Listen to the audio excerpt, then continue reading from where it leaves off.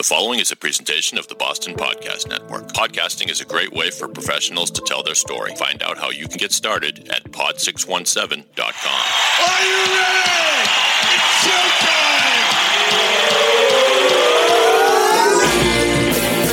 From the Pod 617 studios in Westwood, Massachusetts, it's the Boston Podcast with David Yaz and a rotating cast of characters from Pod 617, the Boston Podcast Network.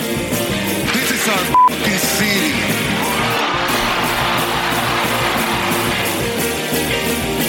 Oh, yeah. Oh, yeah. Hello. Good day, friends, ladies, gentlemen, boys and girls, all the ships at sea, lovers, muggers, thieves. It's Dave. Welcome to the Boston Podcast. If you like this podcast, we encourage you to share it with a friend. And if you don't like it, then you know what? Nuts to you. We're trying really hard here at pod617.com, the Boston Podcast Network. But please share it. It's the way we spread the good juju. Thanks right off the top to our sponsors, the U.S. Postal Service, second largest employer in the nation, offering paid training and ways to move up. Apply today, USPS.com/careers. Now, kids, do you like sports? I know you do. Do you like successful businessmen? I know you do. Do you like guys that are just awesome? Well, if you do like those things, this is the best I could do, actually, is my friend Nick. No, I'm kidding. He's all those things. My friend, Nick Ypsilantis, is here today in studio. How's it going, my friend? It's going very well, thank you. Geez, I feel like I got a big thing to live up to. I got Tom Brady bobblehead looking at me. So you do. Loyal listeners may recall we have but two bobbleheads carefully selected here in the Pod 617 studios in Westwood. They are Tom Brady, the greatest of all time, and Ron Burgundy. Ron Burgundy, the patron saint of podcasting as far as we're concerned. And he actually has a podcast now. Were you a fan of Anchorman, the movie? Yes, I was. Well, yeah. Have you heard his podcast yet? Or I have not heard that podcast. Yeah, I listened to a few of them. And I'm not kidding when I say it's Ron Burgundy's podcast. It's obviously comedian Will Ferrell, but he does it in character, and it is hilarious. So it's not our podcast, but it's a great podcast, so you should listen. So Nick is co-founder, president, and CEO of Accufile. You've been doing this for years. You started when you're 4 years old, I guess, because you couldn't possibly be as old as the record would reflect. But it's an information management company, primarily serving law firms. It's among the best. My days at Lawyers Weekly, my 15 years at Lawyers Weekly, was always great to do business with Nick. How long? When did you start the business? Started in 1986, summer of '86, and from what it was back then, as you would know well, the industry, it was all paper, all books, all filing. Now it's all virtual, electronic. So talk about, I keep telling the people that work with me, we changed the tires on the race car while it was running around the track, and we're still trying to do it. Well, and good on you, because certain companies just can't pivot when they need to. I'm thinking of the Betamax company, for example. I don't know what happened to them. You were, and you learned, I take it, you weren't in the paper business, you were in the information business. We were always in information. Right, yeah. So platform change, that's all. Yeah, so no one has broken the news to fictional Dunder Mifflin regional manager Michael Scott that the paper industry is a dying industry. I guess he finally left the company at the end of that show, The Office, of course, but that was a funny moment in that where he was going to break off and form his own company. Publishing company. And just more paper. And his buddy Jim says, Michael, do you realize the industry's in decline? He said, sure, I invented decline, practically. And he said, you're really going to start a paper business in this climate? And he says, yeah, in all climates. Anyway, don't get me started, Michael Scott. Well, Nick is a native of Arlington, Massachusetts. Arlington. As such, he qualified. And also, by the way, I should mention, he is the co-host of the radio show Benchwarmers. Do I have that right? The Benchwarmers. The Benchwarmers. Right. Okay.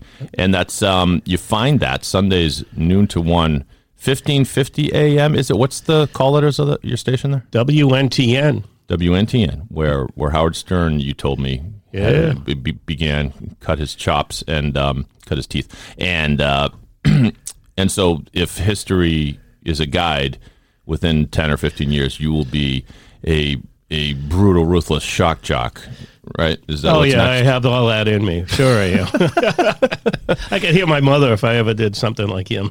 What are you doing? Well, you were telling me you've been conditioned not to curse on the air so kids, if you tuned in for the swear words today, I'm sorry to disappoint you. And screw you. That's not even a swear. Anyway, so he qualifies for the Boston Vault. That's a segment we do where we lock Nick. Oh, here come the arm guards right now.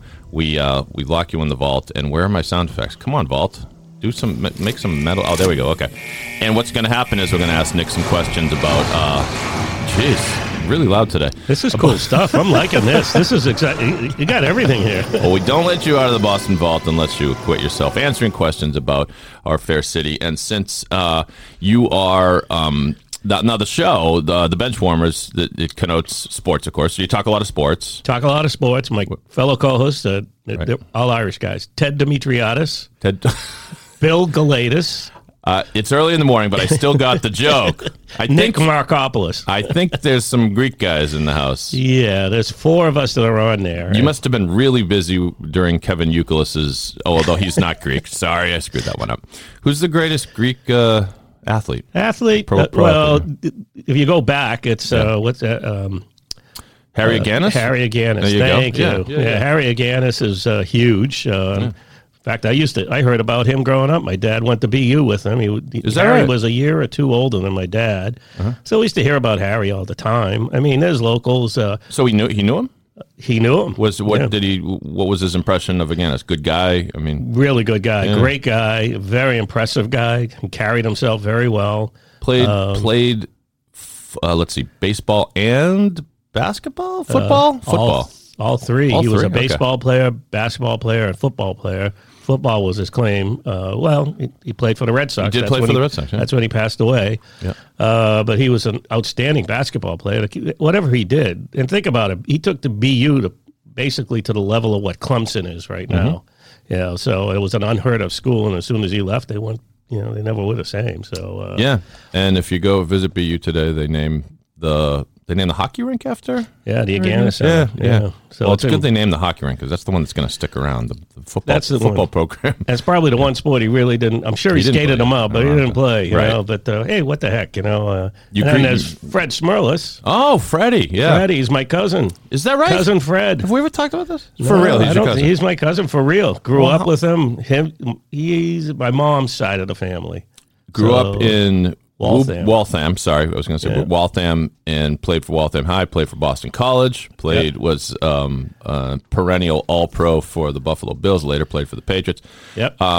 Nutty guy. I met him through his agent. Actually, you know what? Let me correct myself. I almost pulled a Brian Williams there. I'm not sure if I've ever met Fred. Oh, come on, let's go. Let's have a little more fun. Let's misremember. But I think I might have spoken to Fred on the phone. But his agent is a guy named who I'm still in touch with, Jack Mueller. I don't know if you ever crossed paths with Jack. I sure have. So I'll give a shout out to Jack. Wonderful lawyer. And when I got out of law school in 1993 and was just horribly unemployed, I figured I might as well take a shot at working for a sports agent. Found Jack Mueller. He said, David, I can't pay anything, but if you want to come in and help me with some work, come on in. And that was the best offer I had at the time. And he was a super nice guy. I learned a few things about the industry. He actually, and then good success story because he represented a few football players, mostly ex-BC, guys like Mike Ruth and Sean Jones. And he later was recruited by Bob Wolf Associates, which was the model business if you were a sports agent. You wanted to work for Bob Wolf. And then later worked for the Patriots. Jack Mueller was the first person to tap Adam Vinatieri on the helmet after he kicked the field goal that gave us our first Super Bowl. I did not know that. Yeah. Wow. All right, I have to stop battling. You're the one in the vault. No, go ahead. Well, your expert Benchwarmers opinion, how deep crap is Alex Cora in right now? Now, we're recording this on a Tuesday, and the news is that Cora was involved in this scheme to use a camera to relay signals, so that it's essentially signal stealing. I guess when he was on the Astros and on the Red Sox? That's the room. That's the word. Yeah. So and the Astros manager has already been canned and suspended. Or what? Yeah, he's been canned. So what do you think? And so isn't the GM. I think Cora's in deep trouble. Yeah. And I was telling you before we got on the podcast, is tomorrow evening I'm going to be at an event at Bentley, my alma mater, and Cora is supposed to be the keynote speaker. I want you in the front row, Nick. Raise my hand right away. Don't hold back. Did you really do it? I wonder if he'll. If I had to guess, I bet you he shows up and politely requests that he's not going to discuss that. If you were him, would you do that? I probably would. Yeah, I don't know if I'd show up, but I think he's very. There's a strong possibility he's done. There was rumors about even at this late stage who's going to be the new manager. He goes, and there's a Jason Veritek has been brought up, which he's been rumored for a while. But I think this whole thing is all of a sudden you're hearing rumors the Yankees were doing it, the Dodgers were doing it. This could be the steroid thing. Everybody's doing it. And what in terms of now? Did you play baseball as a young man at all? Did you play? I did. I played Little League and then up to just before Babe or Babe Ruth or something. Okay. I wasn't a great ball player. Neither was I. I was on the varsity team mainly because they had to take all the seniors, and I wanted to go on the Florida trip, which was during the spring. For me, you're not a good ball player. I was fast. Yep. So the coach said, okay, we know you can't hit, so lean in and get hit by the ball so you can get on base. No, it hurts. Just lean in. Okay.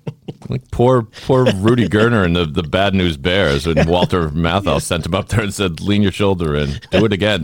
Yeah. That was me. You can't, as they say, you can't steal first base. Right. Although I was told there's some weird rule that you might be able to steal first base. Never mind. We're not going to go down that rabbit hole. However, what do you how in the scope of crimes or sins or bad things that ball players do, where does this rank for you? Is this as terrible as some say it is? I don't think so. I think that they've been doing stealing signs for years, dating back to, I don't know, Babe Ruth era. I mean, Ted Williams era. I mean, it's technology now. They're utilizing technology and cameras. I mean, do I think firing the GM and the manager for the Houston Astros was an overreaction? Yeah, me too. I do. Me too. I think they should be fined and then move on. I think to me it sounds like a fine and a 10-game suspension. Let's get on with our lives. They broke a rule. Like I fear we live in this culture these days, and maybe Twitter has something to do with it. Like within a few characters on a tweet, you can be judge, jury, and executioner and say this person's a cheater.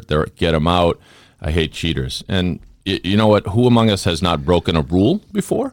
I think people don't talk about really that. It's that whole label. And Tom Brady got it, and people still call the Patriots cheaters. Yeah. Even if I mean I think they were largely BS. But even if you broke a rule, like what? To me, it's a game. It's a game. It's a game. Sometimes people are going to break the rules, dole out the penalty, and move on. This is not a crime against humanity. There were bigger things going on in this world. Yeah. Oh, it's the integrity of the game. Yeah. It's a game. It's a game.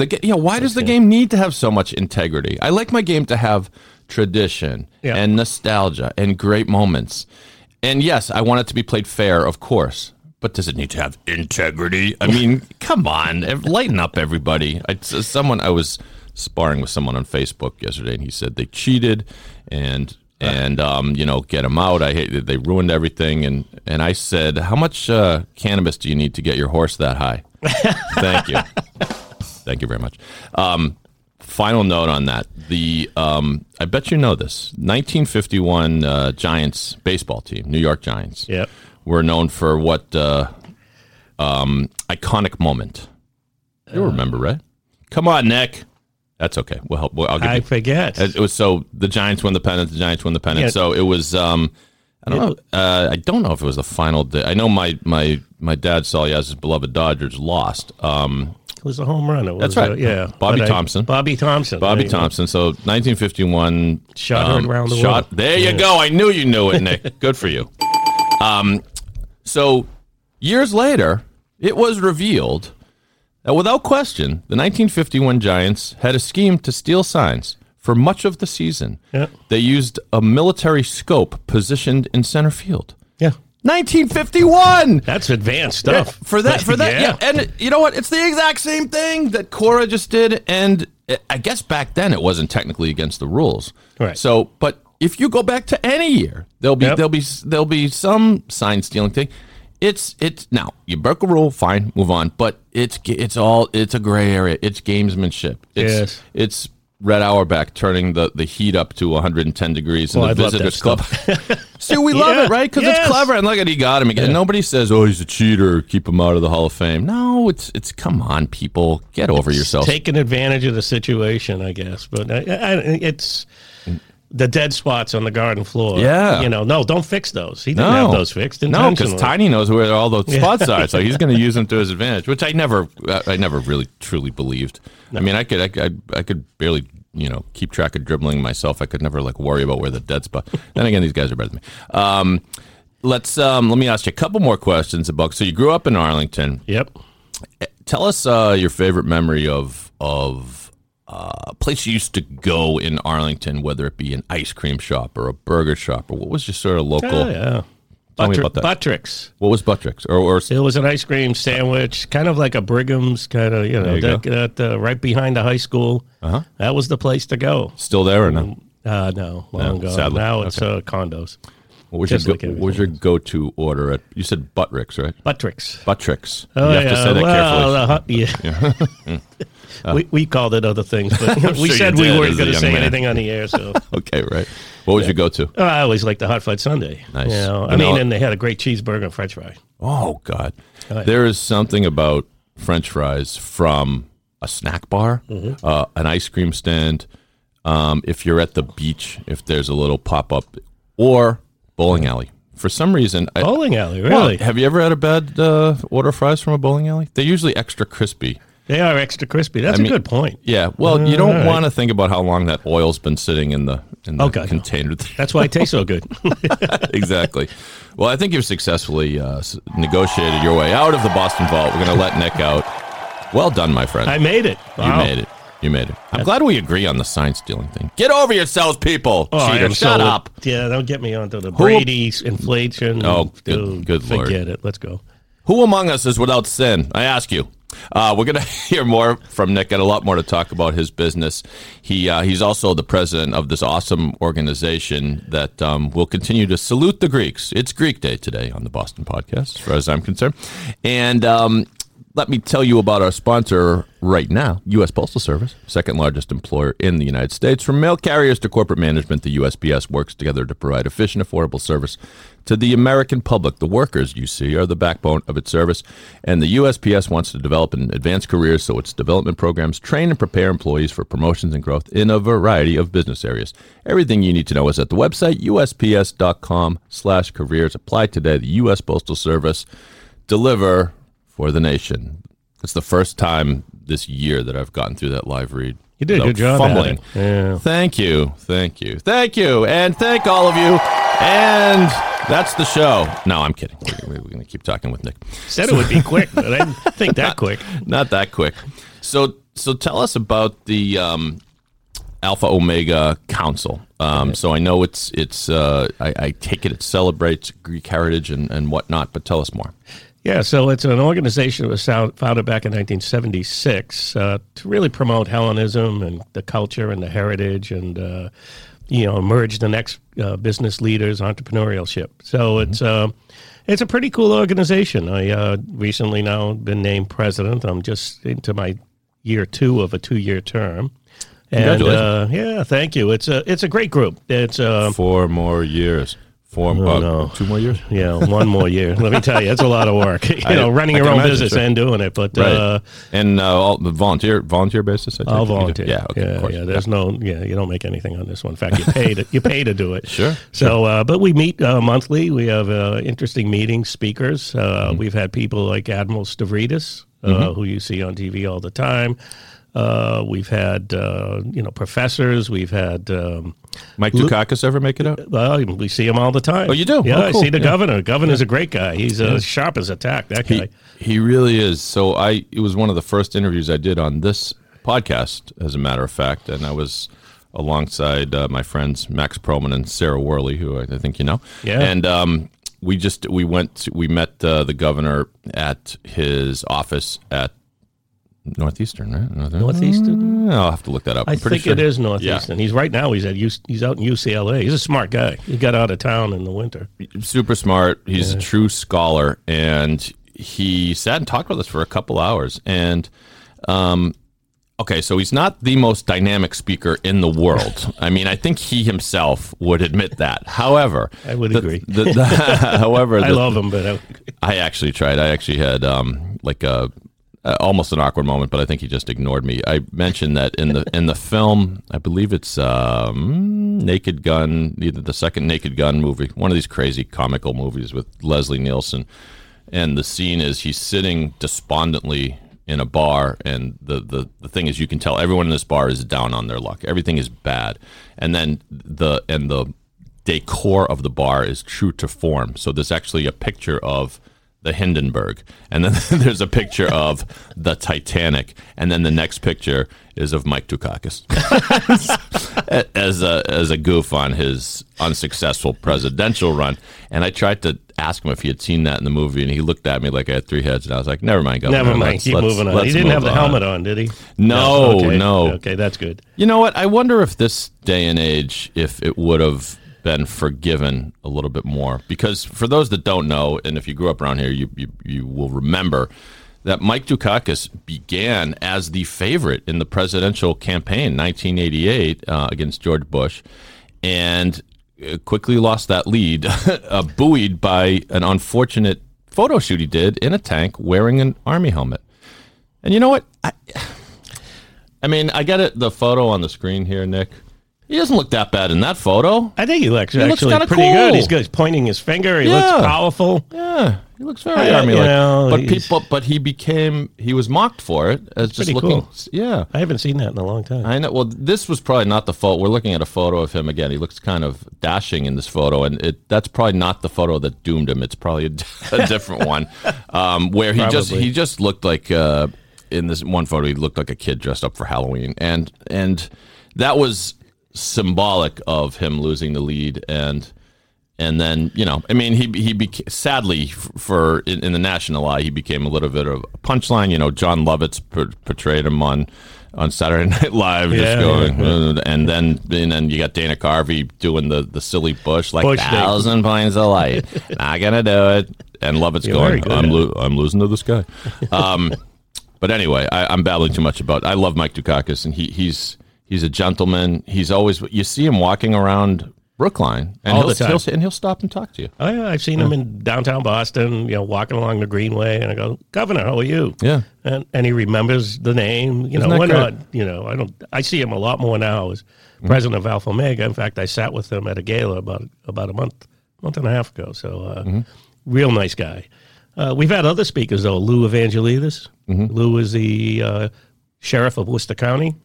Cool. And he's currently the chair of the board of Massport. Excellent. Interesting speaker. One tall dude, 6'7". So where do you guys meet? We rotate it. You know, we typically different restaurants, different hotels. You know, the Sonesta has been a spot for a while. The old 57, you know, the hotel in there was a big spot. But then, you know, anywhere that we decide we want to go, and we have a couple of nice meetings. Down at the Seaport, Legal Seafoods or something like that. We had our holiday party, Christmas party at the casino. Oh, how is it? I haven't been yet. It's a cool spot. Yeah. I mean, I'm not a gambler, but it's pretty darn nice. It's you know, I thought the Mohegan Sun would look pretty cool. This is even better. So you used to run your own paper-based company. I'd say you're a little bit of a gambler. Yeah. That's why I don't. We talked about that, but there's cool things. Yeah, that's excellent. Yeah, I haven't been over to the Wynn. I'm intimidated by. It'll be like 4 p.m. on an afternoon, and I happen to have a meeting in Boston. I go, maybe I'll pop over there, and I punch it into the GPS machine, and it says it's like 4 miles away, which is going to take me 45 minutes to get there, and I get intimidated. It's a little hard to get there, I guess, right? It is not easy. Yeah. You know, I mean, it's you just got to hit it right. I think one time I went was 3:30 on a Wednesday afternoon, and surprisingly, I got there with no traffic. I was shocked. Yeah, so it's a cool spot. I think it's cool. I'm not a huge gambler either, but it's a different. We're all looking for different new forms of entertainment, right? I mean, we get bored these days, and so to me, it used to be $100. I'd be like $100. That's my. Yep. I go in with $100. If I lose, fine. And then I noticed I was losing that in about 7 minutes and 4 blackjack hands. So I might be up to like 200 now. But if it's gone at the end of the night, it's gone. I had fun, Well, they changed the minimums. It used to be $50 minimum per table. What? Yeah, now they dropped it. Out. They had to. I think they got $5 tables. They had to. Nobody was going to go. You're in Everett. Yeah. Did you play? I know you're not a huge gambler, but did you play blackjack as a young man ever? Oh yeah. Since I went to school in Philly, Atlantic City was not too long a drive over the bridge, and so we used to go. And I remember 2 of my fraternity brothers they loved it so much. Sometimes they won. It was either they won like $500 or they came back completely penniless. And on the nights when they came back penniless, they famously sped through the toll booth over the bridge because they literally didn't have 50 cents to throw into the basket. Good times. Those are funny times at college. So you guys weren't part of that. What was that ring out of MIT that was making millions? No. Okay. Yeah, the MIT blackjack team. Yeah. Right. Yeah. That's a great book. And they made a movie of it. And Correct. Yeah.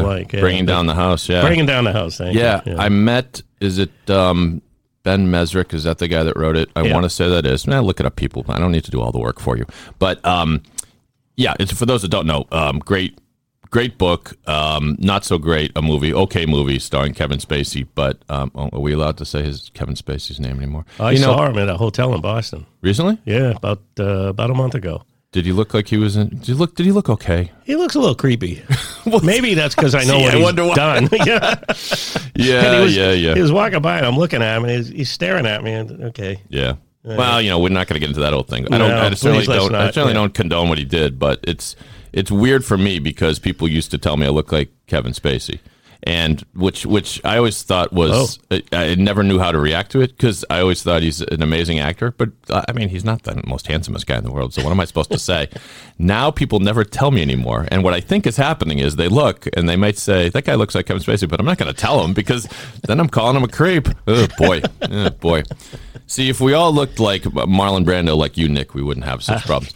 But so to go back to Alpha Omega, if you don't mind, tell me about your growing up. Was being this will sound simplistic, but I'm taking a shot anyway. Was being Greek always important to you? Yeah, it was something that we all grew up with. Be proud of your heritage and hold on to your culture. It's foundational to what you are and who you are, right? So, so I always grew up, and in the Greek community, the best way to do that was to go to the church, the Greek Orthodox Church. So that's really where you got your heritage and culture, right? So that's how we grew up, and actually, that's how I met my wife. In the choir loft, her father was the priest. How about that? Yeah, so Greek love story. Greek love story. Yeah. And have you been have you been to Greece? And do you have a sense of where your ancestors came from? Anything like that, or? Yeah, so there's a little bit of some interesting history to the family. The name Ypsilantis is a famous name in Greek culture and Greek history. Oh, I like that. They were revolutionaries. They were the Alexander and Demetrius Ypsilantis were basically the beginnings of the overthrow of the Ottoman Empire. Really? So they've been thought of as not a George Washington type, but it's a historic name. There's some royalty. There's a Prince Philip Ypsilantis that dates even further back. I always thought you had a regal nature to you, Nick. Yeah. So there's a little history. So my dad's family, they ended up settling in Asia Minor, right off the coast of on the Turkish coast of the Aegean. So they that's been my dad and my mother's side of the family. By the way, my parents were all born and raised here, but they grew up near the city of Kalamata, the Peloponnese, where the fingers are. Yeah, right in that region. So, and you have visited? I have visited. I've been to Greece now only twice. So as recently as I think 2007. And there he is, Demetrius. Yeah, we're looking at a shot of it looks like a portrait drawing of Demetrius Ypsilantis, who looks like he born 1793 and passed away 1832. Yep. This is so cool. He looks like, I'm gonna make a stupid. He looks like Sergeant Pepper in that. He does. He's wearing the Sergeant Pepper garb long before the Beatles did, obviously. Yeah. But he was a member of a prominent Greek family, as you said. Ypsilantis, Nick's family. Now, what's a Drago man? That's so cool. I want to be a Drago man. Yeah, a Drago man of the Ottoman Empire. That must be an officer of some sort, right? It is. Yeah. And my son is Alexander. That's his name. So that's where he got his name, Alexander Ypsilantis. Well, there you go. And that was Demetrius's brother. How about and that? he was they were the son of Prince Constantine. Mm-hmm. So, and there was another Prince Philip. So there's some history there. Do you think Greek people have common traits? And if so, what are they? I mean, like personality traits. Yeah, they're very warm, very open, very welcoming, loud. You walk into a Greek house, it isn't going to be a quiet house. Let's just put it that way. Many of us have seen My Big Fat Greek Wedding, which is... It's not too far afield. Is that right? I mean, there's, it gets a little bit over the edge, like spitting. They don't spit like that, but they do spit, they mimic a spit, Yeah. I never heard about the Windex. We didn't have the Windex. Yeah, I was always wondering if the Windex, but if you haven't seen the film, it's hilarious. And I'm going to forget the name of the actress who it was sort of quasi autobiographical, and she was wonderful. not Kanakridis. That's the other lady. We'll come up with it, but it's as the title suggests, it's a hilarious look at an upcoming wedding and all the weird characters. I know Andrea Martin, the comedian, she's in that movie. I don't think she is Greek, technically, but the writer Nia Vardalos is her name. Thank you. Sorry for stammering on that one, but I should have known. And she's awesome. But the father, who's hilarious, thinks that Windex cures everything, including, you can clean your windows, but it's also great for skin ailments. And you got a wart, use Windex. I don't know. I wonder if that is based on something true or if it's just a lovable family quirk, I think it was more a lovable family quirk, because like I said, I never remember growing up with that. But my grandmother, who was born in what is now Belarus and came over here, and eventually we used to visit her at her apartment in Brookline. She just always made us cake. Like, no matter what time of the day it was, we were eating her cake. I mean, Jewish grandmother, I guess. Although she was hardly loud she was, she was a child who grew up in the shadow of the Holocaust, and so she was kind of quiet. But like every time we'd go over and spend some time with Nana, my parents would come back and they'd say, "How were the kids?" And she'd say, "They were such good boys. They ate all of their cake. Cake for breakfast, cake for always the cake. She had the cherry cake, the chocolate cake. Just keep the cake coming. Cherry cake. That was actually her specialty. Yeah. So once again, by the way, if people want to learn more about Alpha Omega, is there a website they can go to? Or alphaomegacouncil.org. There you go. And it's a national organization? No, local, very regional. Excellent. 90 to 95 members. So you've been to Greek twice. Greece. Yeah. I've been once, and the sort of personality traits that you outlined for the Greeks, I would completely agree with from my brief stay there. Now, this was one of the best vacations. I'm not married anymore, but we're friends, and my wife at the time had family. Her folks knew some family, and then some friends over in Greece. So we went over, and like this sort of multi-generational entourage came together. And I paid for nothing. Which was one of the reasons why it was so great. I was probably not unusual, right? I was probably like 22 years old, but the parents, the older people, are paying for everything, which was wonderful. And we spent a couple days in Athens, which was very cool to see. I don't know how that city is doing now. At the time, it was sort of struggling. It still is. Yeah, it's worse. Yeah. Okay. With the downturn of the economy and the crisis that they had there. It's they have stabilized. It hasn't gotten. It's worse than when you saw it in 2002. Right. Right around there. So or maybe even earlier, maybe mid-90s. But we noticed right away because they were planning for the Olympics, and I don't know if those Olympics went off without a hitch. I mean, they went off, but it was the traffic. It just seemed like an untenable city to get around. It was really hot. I remember. I forget. Super hot. Yeah, and I forget why the particular place we were staying didn't have air conditioning, but I did not sleep that night. So, but great to see that city. But then we went to Mykonos, and talk about paradise. I mean, just not only is it absolutely gorgeous, the water is as blue as the sky, the beach is beautiful, the people beautiful. I mean, the whole deal, and then Greeks love their food, right? Yeah. So do you, in your family, whether extended or otherwise, do you still cook traditional Greek meals? Or we do, not as much. My wife is Greek, but we don't cook as, I shouldn't say that. We have spanakopita, and that's spinach pie, and tiropita, cheese pie. And, no baba ganoush? No, that's not Greek. Oh, that's not Greek. Middle Eastern. That's Sorry. Middle Eastern. Yeah. So, yeah. But we'll have. I make a great roast lamb. Okay. Well, there you go. That's terrific. Boneless leg. Yeah. Go ahead. The fast food places what I would call fast food places in Greece, the souvlaki places, they're delicious. It's amazing. It's all fresh. Yep. I don't know why you can't open that. I mean, we have a Greek place near where I live called the Feisty Greek. That's a great spot. Yeah, it's great, and you get your lamb kebabs or chicken kebabs or anything they throw into the whole mix is delicious. In Mykonos, we went to a place called Yanni's, I want to say, on the water, and the first thing I didn't understand was, now have you been to Mykonos or no? I have. Okay. Yeah. The first thing I didn't understand was it was like all the buildings look kind of the same. Like they're all that intentionally so. Well, right. Have you heard the reason why? No, tell me. Well, they were afraid that the Turkish army was going to come through, and they wanted the labyrinths within the downtown harbor are intentionally confusing. If you go down there and walk there, especially if you've had a few cocktails, sure, you could be walking in circles for a long time. A little bit of ouzo. A little bit of ouzo. That's amazing. I never knew that. I can't believe I was there for like 3 or 4 days and no one mentioned that. It's all that. You call that stucco white, stucco white, yeah. And they're gorgeous.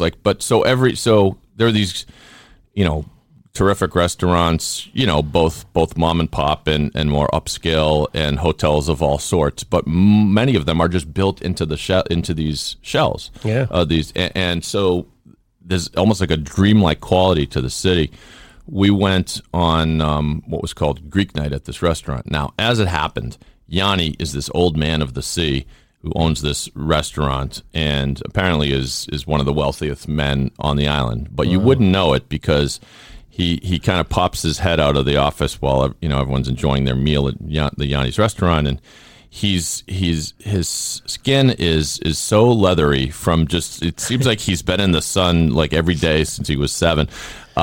He had that old man of the sea kind of look about him, big smile on his face, no shoes. No shoes. It would probably not pass white mustard. Mustache, white eyebrows, white hair, the whole thing. And but clearly was was very proud of what he had made here, because the Greek, well, now maybe this was a tourist version of it. They kind of put on a show for the tourists that are there, but it's the whole deal. Like, you'll be eating your dinner and then all the waiters will stop and just start dancing to some traditional Greek tune.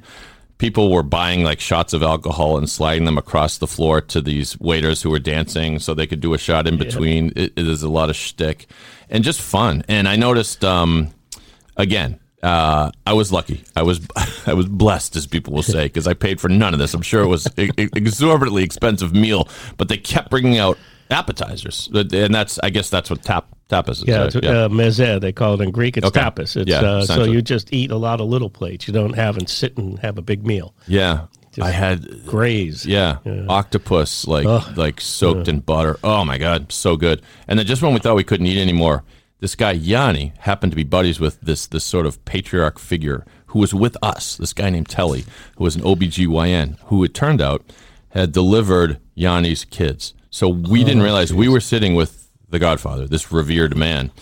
So we were given the white glove treatment. Just when we thought we couldn't eat anymore, they bring out these enormous lobsters that were probably caught like about 45 minutes earlier and cooked, and so fresh, so delicious. Let's go back, Nick. Let's go. Oh, it's great. That's my son's favorite. We took the kids there. My son, well, think about it. He's a 8-9-year-old kid, and we were going to Greece, and we spent about 2 weeks, 3 weeks there, and So my brother-in-law, who grew up in Greece, said, you might want to explain to him about the beaches. And I said, well, what about the beaches? And he said, well, you're going to Mykonos, there's going to be guaranteed topless beaches, and and then there's clothing optional. So you want to stay away from those with the kids, right? So we're telling my son about this at the dinner table about 3 weeks before we're going to go, and my daughter's on one end, my son's on the other, and my wife and I are talking, and we said, hey, we call him AY. AY, it's a lot of fun over there. The beaches are beautiful, everything, but just to be a little prepared. Some of the beaches, the women go topless, and he goes, and all of a sudden this big grin comes across his face, and then he's sitting around, he's looking at, he looks at his mother, and he goes, "You're not going to do that, are you, Mom?" Bad visual. So we get to Greece and check into the hotel. We had completely forgot all about this. We get there, hotel's on the water, it's gorgeous, absolutely beautiful. He couldn't get his bathing suit on fast enough, and he took off. The next thing I know, he comes back, he knocks on the door. He goes, "Dad, remember what you told us a few weeks ago about the beach?" I said, yeah. Then we couldn't find him. He was on the beach the whole 2, 3, 4 days, I don't know, 5 days. Yeah, you never forget when you see your first boobie. God bless the kid. He was so happy. Come on, let's be honest. When you're a young man and you first learn what a boobie is, you don't mind seeing a boobie here and there. It's why, it's the reason why we snuck into R-rated movies. It was the only, I had to get into Stripes to see that one scene, Oh, God, that was a great movie, yeah. It reminds me that there's something just adorable and about a young man who is sort of an innocent curiosity about that stuff, and to me that's why this will be a twisted segue, but on the Oscars years ago, not too many years ago, but Seth MacFarlane, creator of the Family Guy, he was the host, and he did a satirical song called "We Saw Your Boobs," and he listed off all these actors, and of course, in this day and age, he got all kinds of blowback. Like, that was cruel, that was offensive, that was, some of the movies you referenced were about very serious subjects. It was like, no, it was self-mocking. It was about how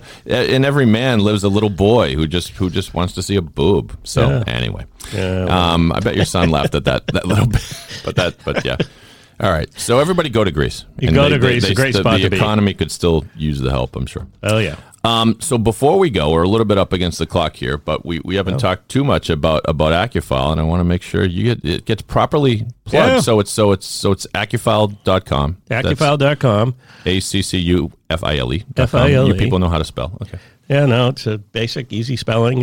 We founded it back in 1986 for the lawyers here, loose leaf filing service. Update the loose leaf periodicals. That's all we were doing. And we probably got over 70,000 hours a year of just doing that. Are these like the advanced sheets? Yeah, advanced sheets. If you use the state tax code, back then the CCH, they still print it. You, every week you get an update. You take the old pages out, put the new pages in because the laws have changed. Right. These are all with amendments to the law. So it was a neat little business and kept growing and growing. And I finally had to leave my real gig at that time, right? So I was working for a consulting firm in the finance group and just rolled this out and kept going. And that morphed into, I'd go into a mid-sized small firm, like we can plug Kasner and Edwards, great firm, sure. And go into a firm like that and say, can I talk to your librarian? I want to sell the services. I'd be out selling, and I'd be introduced to the kid in the mailroom. And I go, that's not a law librarian. Let's show you what a law librarian can do. So then we started outsourcing that. Well, the world of print, as we were talking before, is, we're not doing anything near that and loosely filing. So the business became now virtual research. We do on-demand research. We can do it anywhere. We're supporting firms on the West Coast, Midwest, large firms, small firms, some of the biggest in the world to some sole practitioners. And then I imagine this is a big savings actually for firms to pay you to do some of this rather than the alternative would be, maybe to hire a whole new body and when you just need, research projects, right? Yeah, when you need them. So to go hire a full-time law librarian that's skilled in research, all in, you're probably 80 to 100 grand a year, easily. Right. And you don't need it. So we can use us when you need us, and even the large firms use us as overflow. We get busy, somebody's on vacation, somebody's out sick, blah, blah, blah, all that. So so that's really where the business has gone. And then on the other side is still managing the libraries, but now it's more of an electronic resource. It's training. It's authenticating IP addresses so that the resources are available to the attorneys and customizing that link. Do most of the large law firms in town still have physical libraries? They do, but, you would go to Goodwin, and, that's a great firm, by the way. Yep. But their library would be multiple floors. Right. Now, a print library, it's now more of an information center, so it's a lot of PC, not even PCs. You don't even do that. You walk around with your iPad. You go to court with your iPhone, right? Yeah. So it's about the delivery of information. It's legal research is just a complicated thing, and so you if you're not versed in it, even as a young attorney, like I sucked at it. I would not trust myself with anything, and the reason why is mainly because, and the reason why to this day they need companies like Accufile is because it's constantly changing, and God forbid you miss a change in the law that affects your client's situation, right? And that's on you. That's malpractice, But in the old days, it was, when I went to law school and learned how to do research, it felt like such an inexact science to me, which in a way it is, because you got to pick the right topic and pick the right this, and then you think you have the controlling case, like, well, Commonwealth versus Rodriguez, it says the cop's not allowed to shine the flashlight in your trunk, and then but then you forgot about Commonwealth versus Dalton, where this other thing happened, and it's like, oh my god. By the way, a quick aside: my mom told me a funny story about her days in the DA's office. She worked for Scott Harshbarger, Middlesex DA's office back in the 80s, and there was this one lawyer who she was certain that used to make. We'll put one swear in the podcast today. Just used to make shit up. Just used to say, "But Your Honor, we're forgetting about Commonwealth versus Weintraub, where the blah blah blah." And my mom one day she had enough, and she says, "Well, yes, Your Honor, but we're also forgetting about Commonwealth versus Rodriguez, where the it was found so that they were both swinging. The state was allowed, right?" And somehow that worked, and the judge didn't bother to look up either of these fictional cases.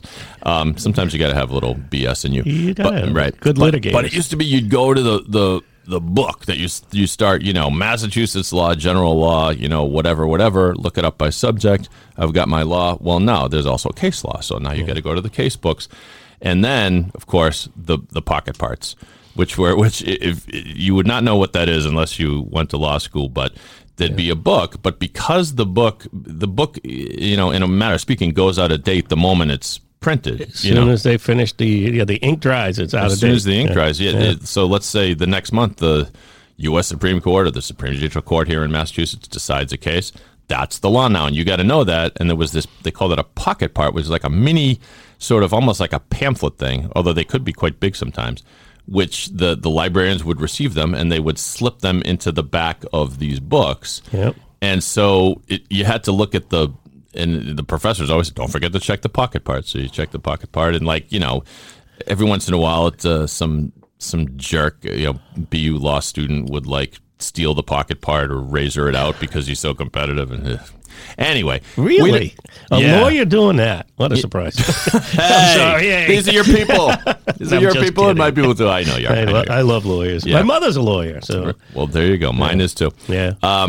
So it's accufile.com, and there's all kinds of info. If people want to get in touch with you, Nick, is that the best way? Just go to the website. And Ypsilantis at accufile.com. It's on the website, so just you don't have to go. I'm not going to spell it because nobody will get it. Yeah. We're looking at each other like what? We have one thing in common, one thing very not in common. We both have names that begin with the letter Y. We both have names that are commonly misspelled, but mine is in a matter of speaking more frustrating because it's only 3 letters. People constantly misspell it. Yours, you have a better excuse. It's just this wonderfully elegant, but long and hard to spell Greek name, Ypsilantis. Anyway, I'm going to put Nick's contact info in the show notes of this very podcast. So if you want more info on Nick, just look there. And by the way, just a super guy to. Thank you. Now, I hope you're not blushing, Nick, to network with. He's a gentleman. He's a charming guy. He knows a ton of people. So look him up if you want to say hi. And by the way, if you're watching this podcast on the Adori app, that, by the way, is ADORI. Go to the App Store if you don't have this, by the way. It's really cool. Yeah, because what happens is you look at the podcast on your, I was going to show you an example, Nick. I'll show you later. But but what happens is images come up as the podcast goes on. So it's almost like a slideshow, which can include links and polls and all kinds of other ways. And we'll have Nick's photo and info on the Adori app as well. Love it. ADORI. Very cool. Did you have fun, my friend? I had a blast. This is a lot of fun. Our mutual friend, Scott Z. Ziegler, said, you got to go on. So I'm on. I hope he was right. He is right. Ziegler, I can't keep him away from this place. He's in at least once a month to talk about I love that music. guy, too. Me too. We love you, Scott. We miss you. Nick Ypsilantis from Accufile. You're the best. You're welcome back anytime. Thanks also to our sponsor, U.S. Postal Service. USPS.com/careers is where you go for info about careers at the Postal Service. And on behalf of my friend, Nick Ypsilantis, I will tell you that my name is Dave. I'm just a guy from Boston, my friends. But if you're not from Boston, you must be the other guy. Enjoy the day, everybody. You must be the other guy. You're not going to do that, are you, Mom? Bad visual.